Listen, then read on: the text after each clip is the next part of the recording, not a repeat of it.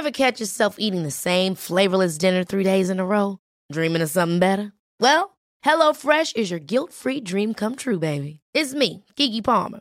Let's wake up those taste buds with hot, juicy pecan-crusted chicken or garlic butter shrimp scampi.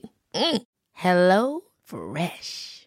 Stop dreaming of all the delicious possibilities and dig in at HelloFresh.com. Let's get this dinner party started.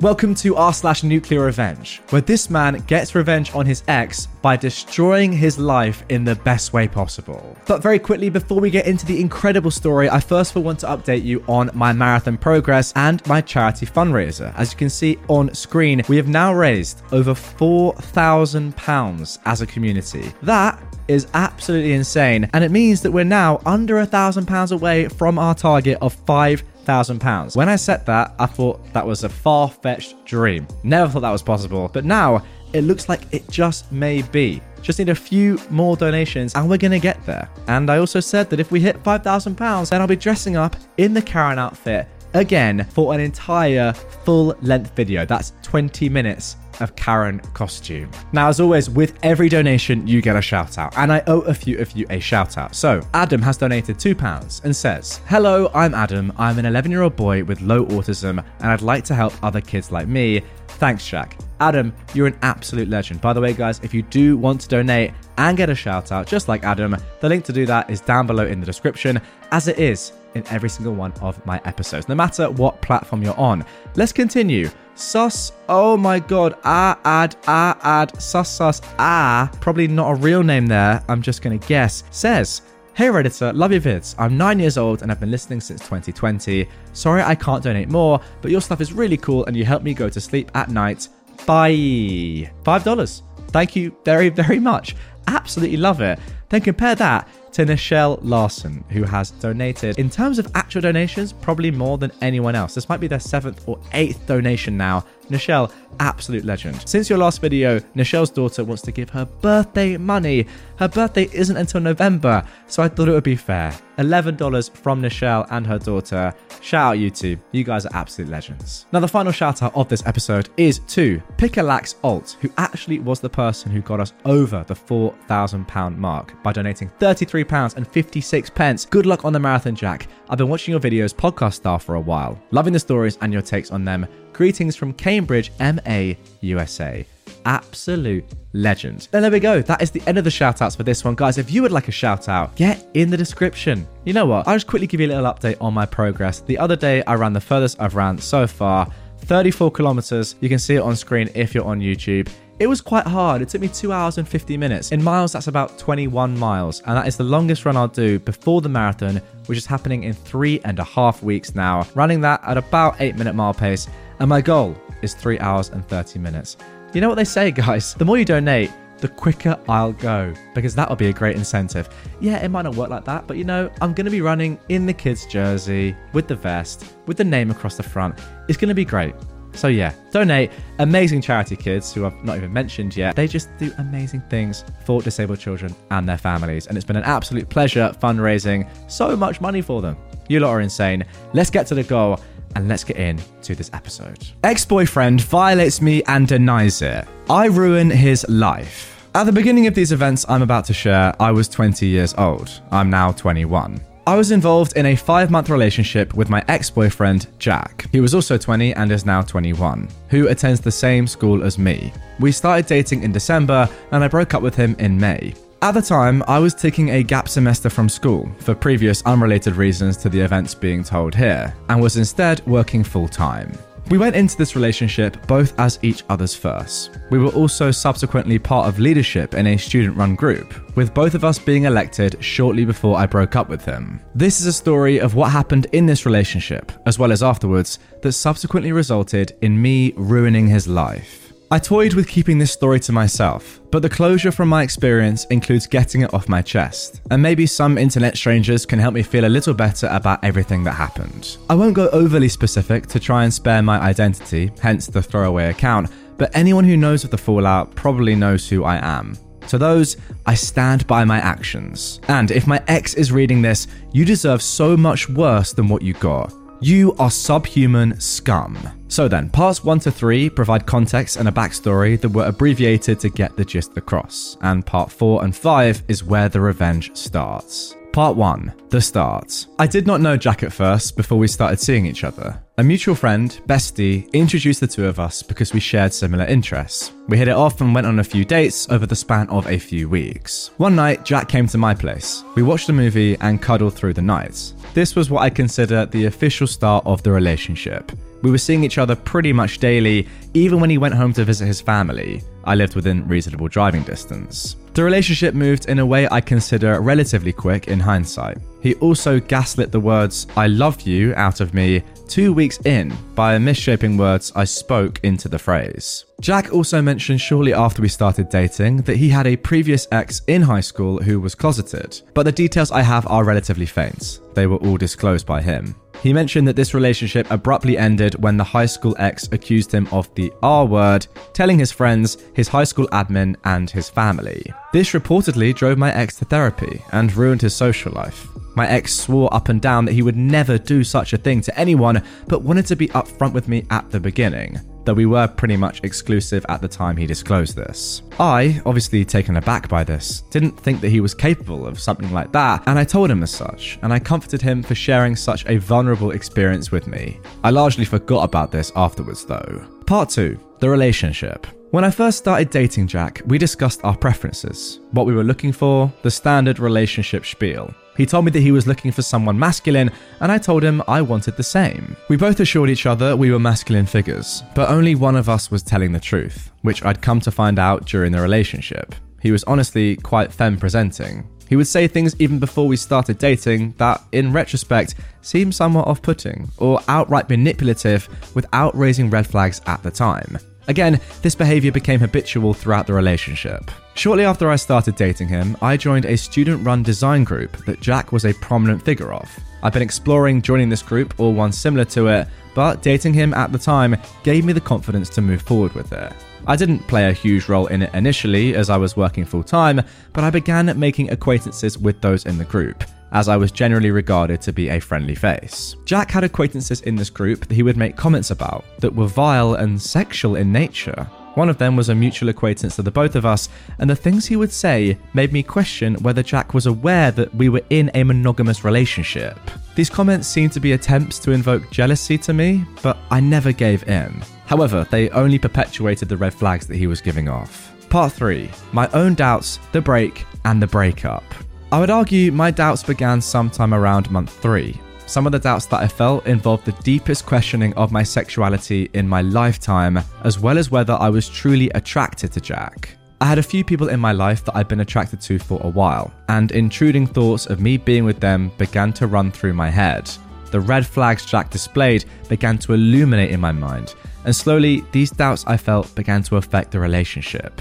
I'd never questioned my sexuality severely, as I kind of always knew that I was a gay man. I realised that I was starting to lose the spark that I thought I'd felt towards Jack when we first started dating. He also started to become more aggressive in initiating, when I turned him down. One time when I declined, he angrily looked at me and asked me if I was sure that you're still actually gay.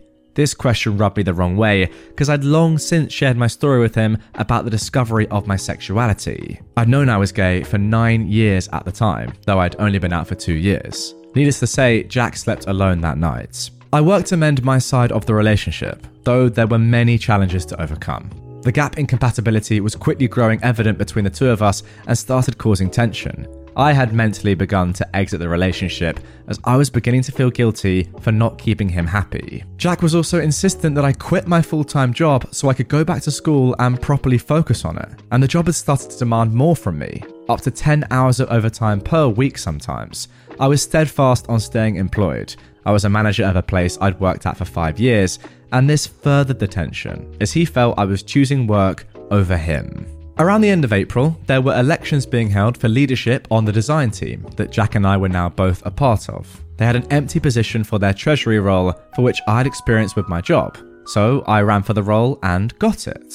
He'd been gunning for a project management role and was given it as well. This happened in conjunction with the relationship turning rocky, but it didn't seem like it would be a problem.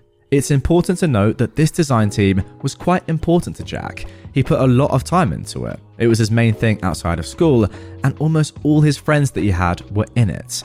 I wanted to make sure that I could help this continue to thrive for him, so I kept trying to mend the relationship, though it was slowly wearing me down. Okay guys, before we get into this next section, I just want to give you all a trigger warning of assault that is about to occur. One morning in early May, as I was sleeping at Jack's apartment, Jack attempted to make a move on me at 3:30 a.m.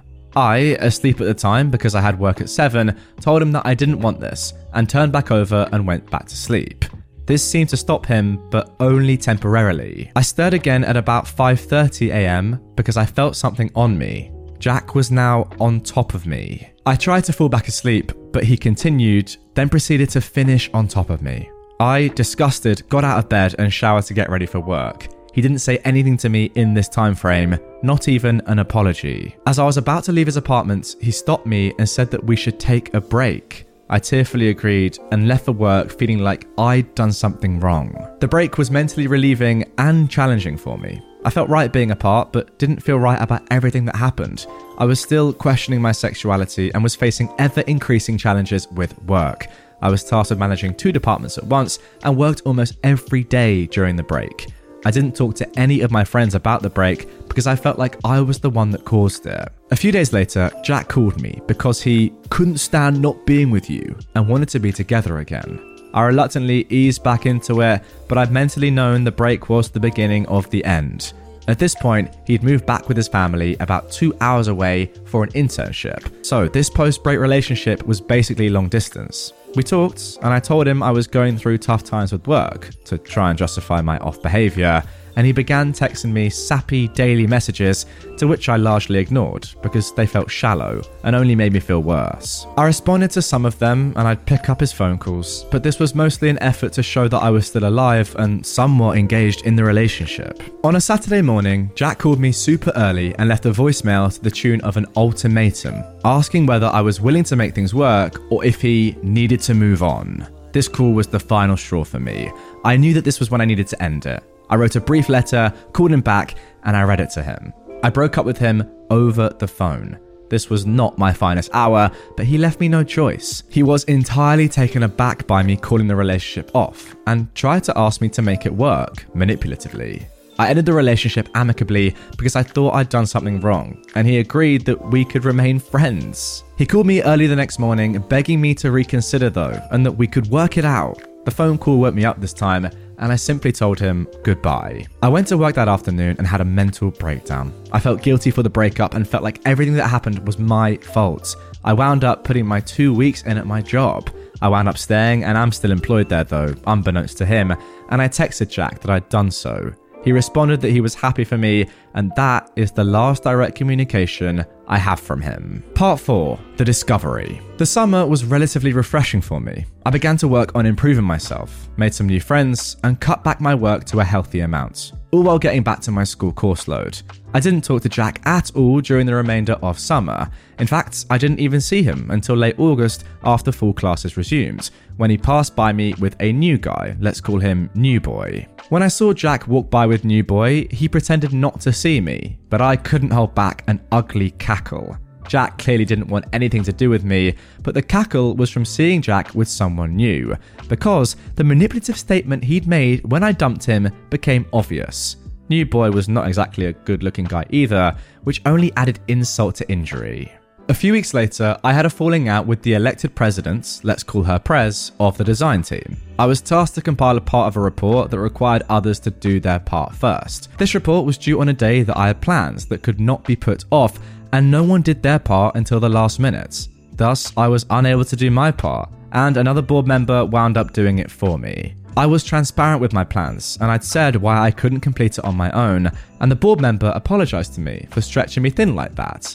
The president, however, was angered. She berated me and aggressively doubled down when I tried to justify why I couldn't do my parts. The exchange drove me to nearly rage quit the design team, but I held my head up and instead got to thinking about a path that took the high road. One thought led to another, and suddenly I was thinking about why my relationship with Jack failed. We're supposed to be in correspondence with one another, but he elected to not work with me, which was partly why I couldn't do my task. I simply didn't want to work with him either. At the same time as the falling out with Prez, the design group had a photo shoot for all elected board members to receive headshot photos. I, not being close with any of the leadership, was mostly minding my own business. Jack, however, brought New Boy along to try and show off in front of me. New Boy wasn't even in the design group. This quickly became evident when they began cuddling directly in front of me. This wound up being a bad call on Jack's part, as it only made me consider further why our relationship had fallen apart. In these thoughts, I thought back to that fateful May morning, and a terrifying realization came across me. The happenings of that morning were textbook SA. In hindsight, I'm shocked I didn't realize it sooner. I realized I was a victim, and it was hard to come to terms with it. I initially diffused it with humor in a weird coping strategy involving denial, but I told some of my closest friends of the discovery so I didn't feel alone. I also pondered how I should handle it moving forward. I also had never returned the 2 things he left in my apartment, his key and a shirt that he really liked, one of his favorites. I threw the key away, he probably had his locks changed, and I wound up burning the shirt. Then the memory of what Jack said to me about his high school ex ran through my head, which I'd initially forgotten.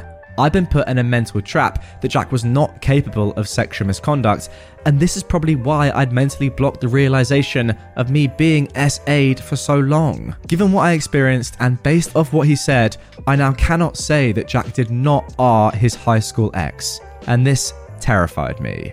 I knew what I needed to do. I didn't believe that approaching Jack was the best move, but I felt that I was under heightened pressure since he started dating New Boy and that he could potentially do it again. Part 5. The reporting. Given that it took me over 5 months to discover the assaults, pressing charges was out of the question. I needed some form of administrative documentation if I couldn't press charges, and I wanted this by the book, because I was disgusted that I was so severely wronged. Fortunately, my school has a program for Title IX that handles sexual misconduct, so I called them up and filed a report. In this report, I outlined in detail the happenings of that May morning and requested an informal resolution, where my report was documented but an amicable agreement was to be reached between Jack and I. There was a formal route that could result in academic repercussions as it went in front of a student honour court, but given my lack of hard evidence, there was an extremely high chance of the case simply being thrown out like it never happened. The informal resolution still logged the incident just in case anyone were to report him again down the line. The advisor that worked on my case had to be impartial, but he was on my side the entire time and reassured me that I was handling it correctly.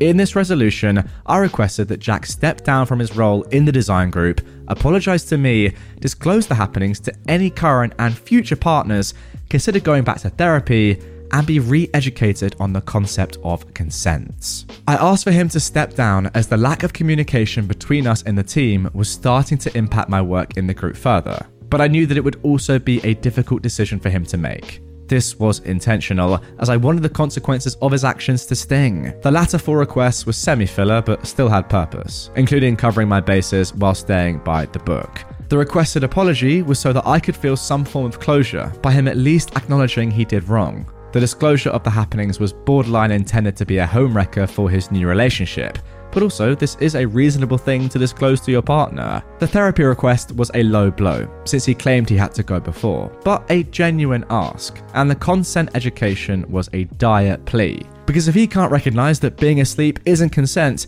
I'm not sure what he considers it to be. Part 6. The interim and the report's end.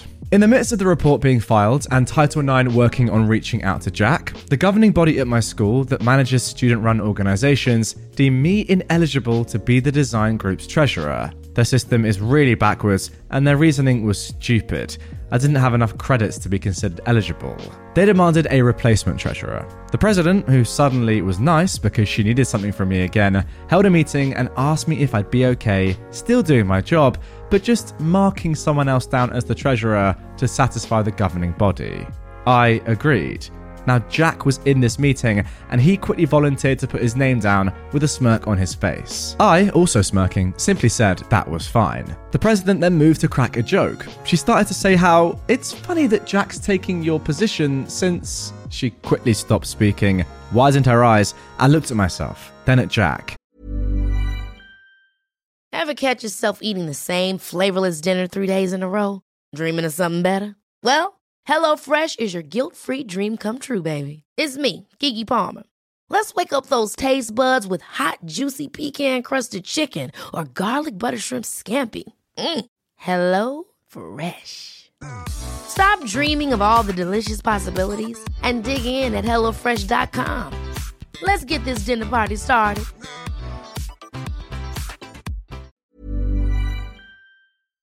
Those few words told me that Jack had mentioned our relationship's end. The entire elected board was friends with each other, excluding me, and it also demonstrated to me that they were talking poorly about me behind my back. I firmly believe the comment she was about to make was her finding it funny that Jack was taking my position because we previously dated. But she stopped herself when she realised she was about to talk badly about me to my face. I smiled, feigned ignorance, and quietly dismissed myself from the meeting. Jack, on the other hand, was not staying in touch with Title IX. They reached him after about 2 months, and he initially admitted to the advisor that he did not disagree with the instances I described, but he wanted me to know that he was learning intimacy. I politely told the advisor that I could understand that to a point, as I was in the same boat as him, but that doesn't excuse his actions. I also asked the advisor if he decided on the resolution, to which he hadn't. The advisor then attempted to call Jack back to get a decision from him on whether he would follow my requests, but Jack began dodging phone calls for about 2 weeks. These 2 weeks were some of the hardest of my life. The ugliest parts of the relationship were playing through my head non-stop. I was drinking nearly nightly to ease my mind, not my proudest hour. I wrote a long emotional letter regarding my thoughts that was subsequently emailed to Title IX. I did this to document the feelings I had while further strengthening my case, which to people outside of myself was relying on anecdotal evidence. I called Title IX back, expressed my concerns once again, and they thanked me for the letter because it provided additional perspective from my side. I requested that when they reached Jack to give him this ultimatum. He needs to step down. I also asked they let him know that if he chose not to, that I would step down, but be thorough in explaining why I stepped down. I worded it intentionally because I'd begun to plan my exit with the design group, and I was banking on Jack valuing his pride over accountability. I was right. After those 2 weeks, Jack finally picked up and told Title IX that everything that happened was consensual. I'm not stepping down, and that's all I have to say. Title IX immediately called me with the news. I was simultaneously shocked, but not surprised. Even the Title IX advisor was floored that Jack had doubled back on his previous statements. I asked if the previous words or admission would hold up if I were to press charges, but because Title IX is protected speech, it wouldn't fly in court. I thanked the Title IX advisor for his help, knowing exactly what I needed to do. Jack had said the exact words needed for me to do my part.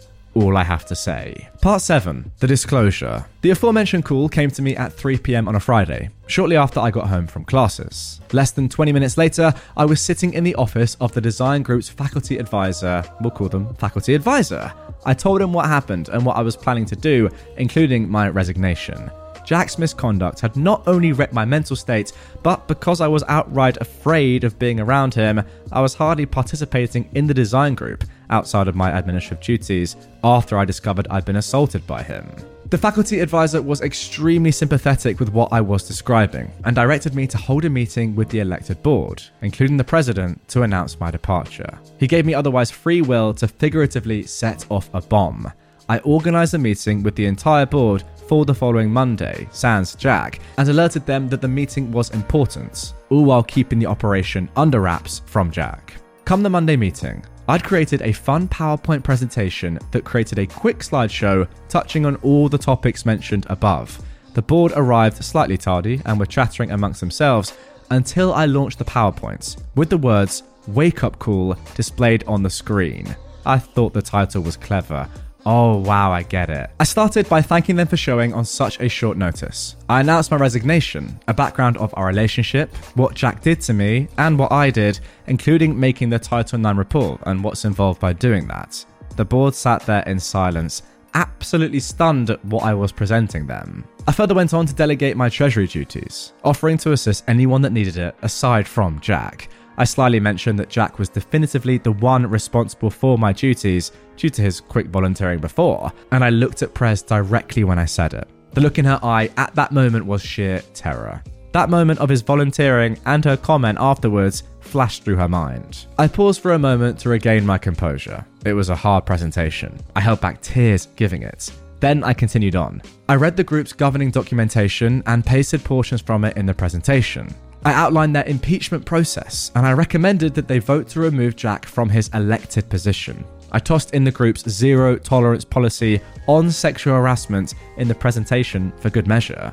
I reiterated that Jack had violated me while I was unconscious and questioned how anyone could ever consider those acts consensual or humane. Everyone else in the room was crying by the end of the presentation, which somewhat surprised me at the time. Again, they were all friends with Jack, but were not close with me. They thanked me for telling them what happened and told me they needed time to process everything, but that they would keep me updated on what they chose to do.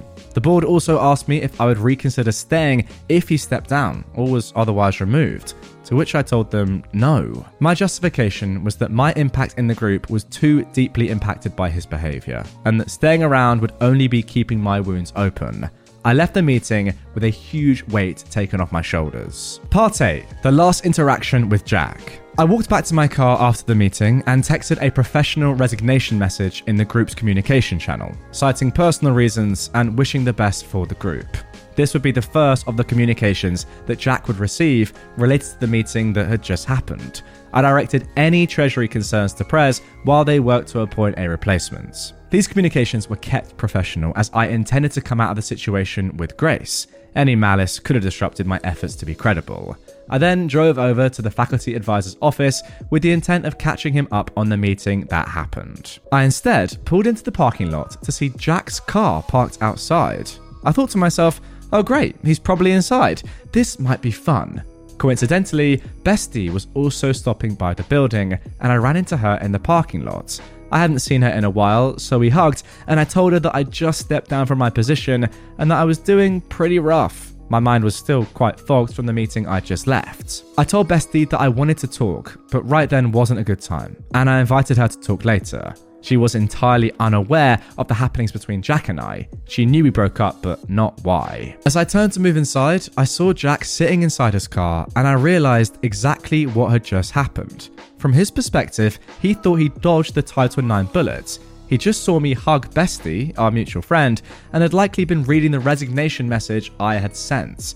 Furthermore, I was going into the building where the design group runs out of, which was, not proudly, a relatively rare sight. To top it all off, his phone was also likely blowing up from the elected board calling and messaging him to figure out what was going on. The faculty advisor wasn't in his office when I dropped by, so I messaged him an update of what happened, and I sat inside for a minute to collect myself after everything that had just gone on. I then walked past Jack's car to get back to mine, ignoring his presence, and I left. I couldn't imagine what Jack was feeling at that moment, though it was likely some combination of terror and shock. Selfishly, it made me feel good. Part 9. The Fallout. The following day, the rest of the elected board reached out to me, mostly individually, to express their sympathy and check in with me. I'd kept what happened to about 8 pertinent individuals in order to not paint the entire group in a bad light. I still wasn't sure if the group was going to follow through with the request that I made to remove him, or if they even believed me. Well, it turns out they did. That evening, I received a notification from the elected board's group chat, as well as the group's general chat, with a message that tagged everyone from Jack, stating that he was resigning immediately upon facing immediate removal. He name-dropped me in that message and stated that I'd made false allegations that were investigated by the school and dropped. They weren't dropped. Title IX doesn't simply get dropped. He also claimed that he sought legal representation for the claims. None of what I did was illegal, so I call BS here, and he stated that he was disappointed by his friends. He spun it as them choosing false claims over their friendship. He then somehow sent this message as an email to every person who'd ever been a part of the group at my school. 700 plus people get this email with my name on it at 9:30 p.m. at night, and my direct messages start going crazy. Why did I get this? What's happening? Are you okay? I don't know what's going on here, but he seems like he's hiding something. What was alleged? These are just some of the messages I got.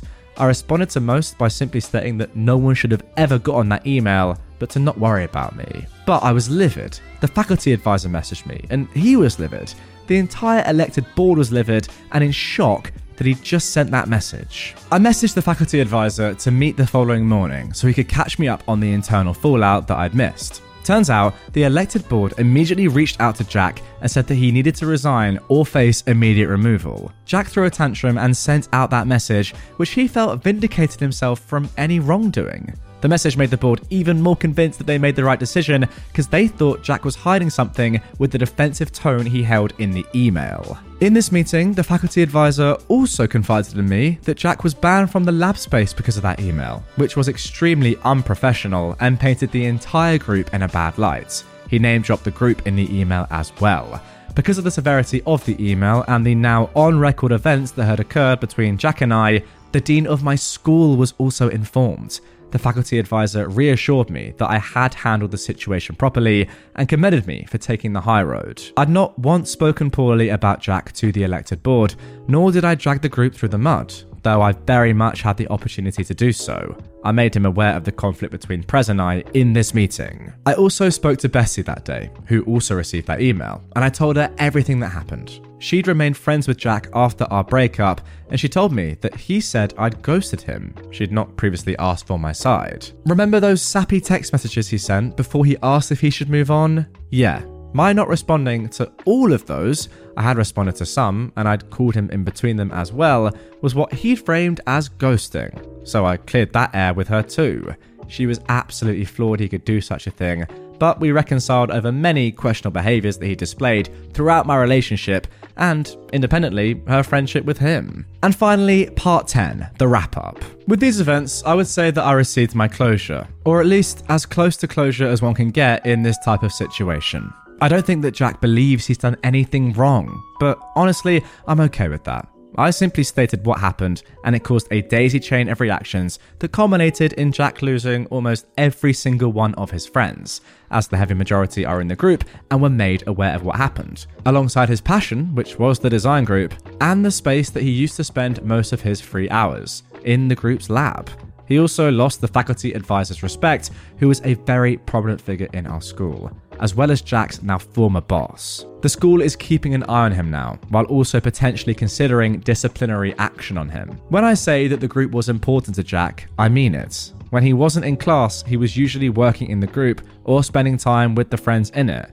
I don't know what he's doing now, and honestly, I don't care. I don't see him around anymore. Now, remember New Boy? Well, allegedly, Jack was still together with him at the time I gave the PowerPoint. To keep my stance of being professional through my actions, I'm not going to dig around to find out if that was the case.